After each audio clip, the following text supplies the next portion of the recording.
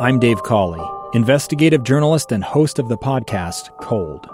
Don't miss Cold's new Season 3, where I look into the unsolved disappearance of Cherie Warren, a woman last seen leaving her job at a Salt Lake City office in 1985.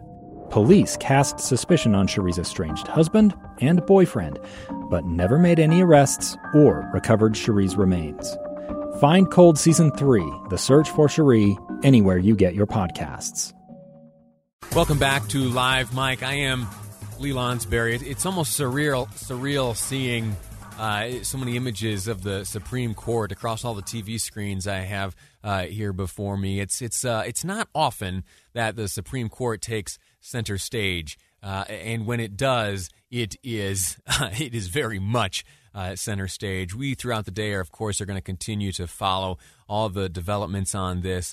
And right now, it looks like the president has a list narrowed down to 5 people. I was aware of 3 potentials. Later on in the program, we'll share with you some of the details on those who are on the list right now, or at least on the supposed list. We have thus far spoken only about Amy Coney Barrett. There are others who deserve to be introduced to the audience here. But before we get to that, I want to continue on a series we started just a few short weeks ago, where we look at essentially a day in the life of a candidate. We are in the final stretch now before November's election, and there are candidates right now who are doing everything they can to get their message out, to interact with potential voters, would-be constituents, stakeholders, and a lot of them have lives to live. And so getting a sense of how are they meeting their political objectives while balancing their own personal lives and careers, it's a fascinating little look into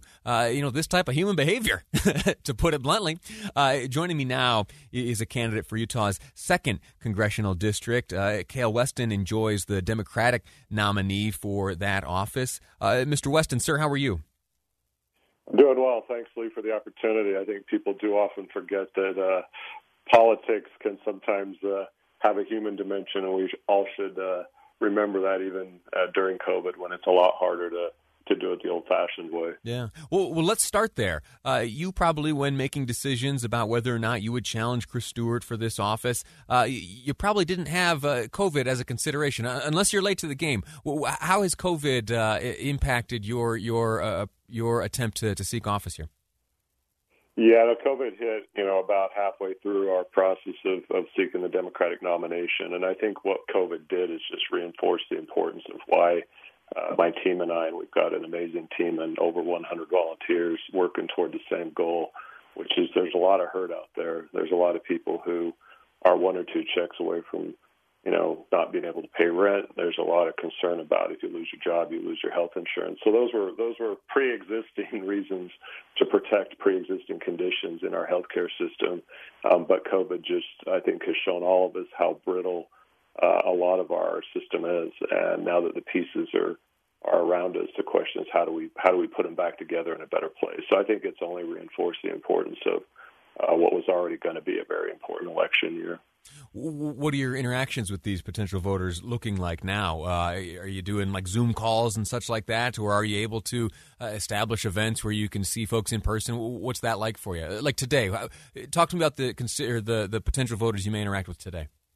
Well, I got an email forwarded to me from our campaign manager. It was from a voter who questioned why we were focusing on the Postal Service, and this voter basically said that rural voters don't matter and that we shouldn't be focusing on the Postal Service. So I get messages from people who disagree with me, but I usually try and circle back and start a conversation.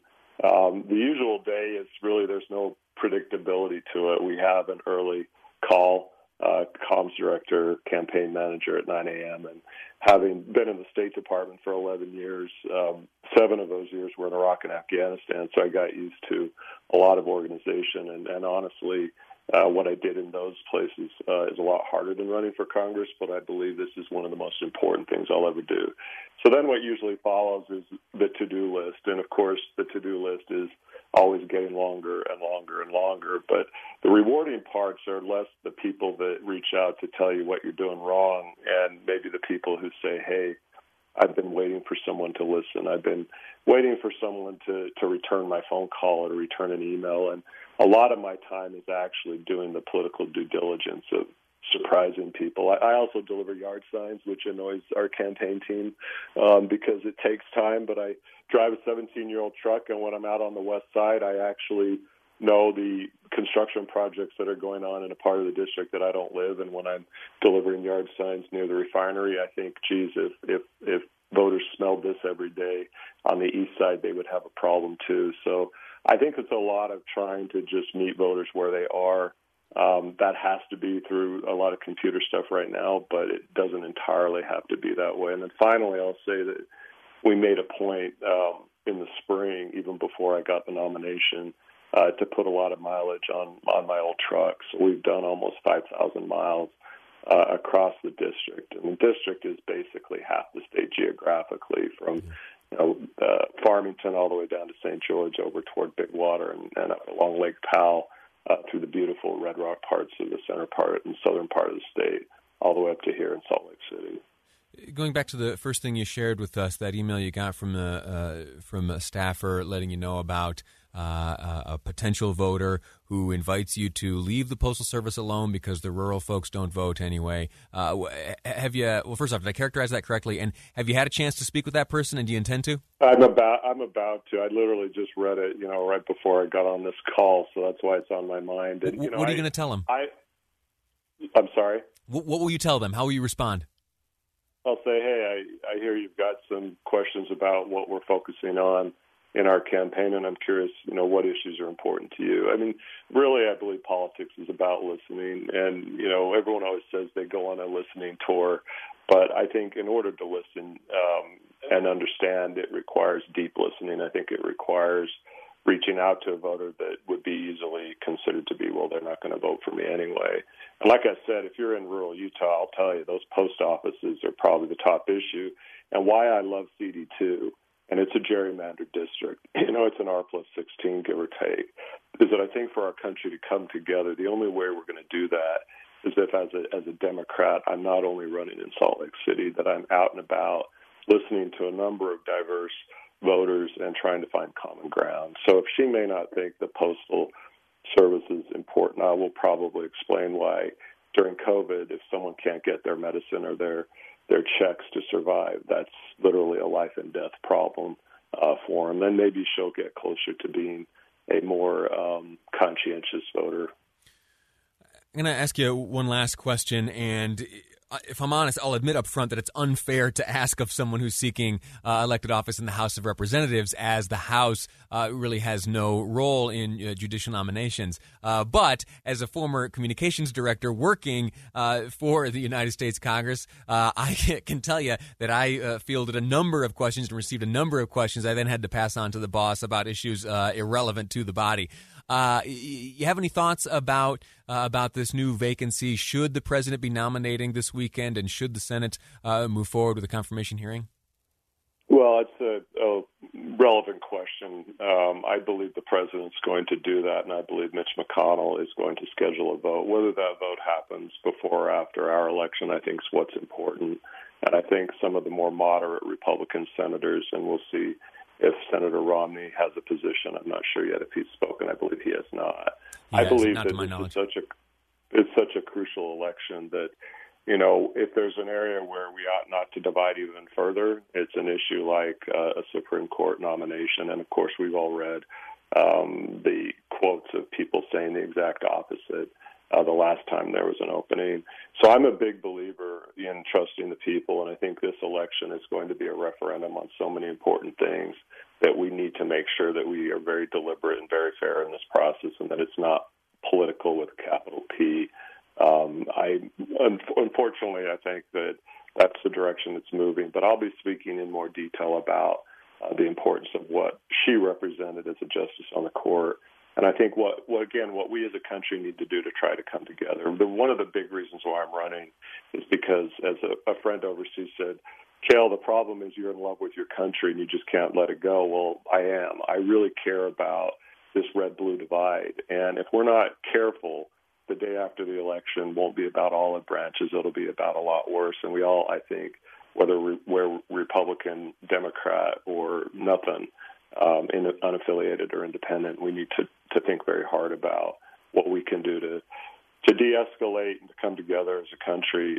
That's what I did as a State Department guy in the war zones. I was working with former Taliban guys to try and get them not to shoot our troops, and I feel like I've got a lot of experience to make sure we're focused on common issues and not on division. All right, Kael Weston, we'll leave it at that. You candidate for Utah's 2nd Congressional District. Thank you for your time. Best of luck to you, all right? Thank you. And the one other thing that I'm doing a lot more Sure. is I'm running a lot longer, and I've started to lift the weights because I realize in politics, if you don't make that personal time, watch the Science Channel as well. It can demand all your time. And I tell our team that politics is important, but it's not the most important thing in any of our lives. Very good. Stay healthy.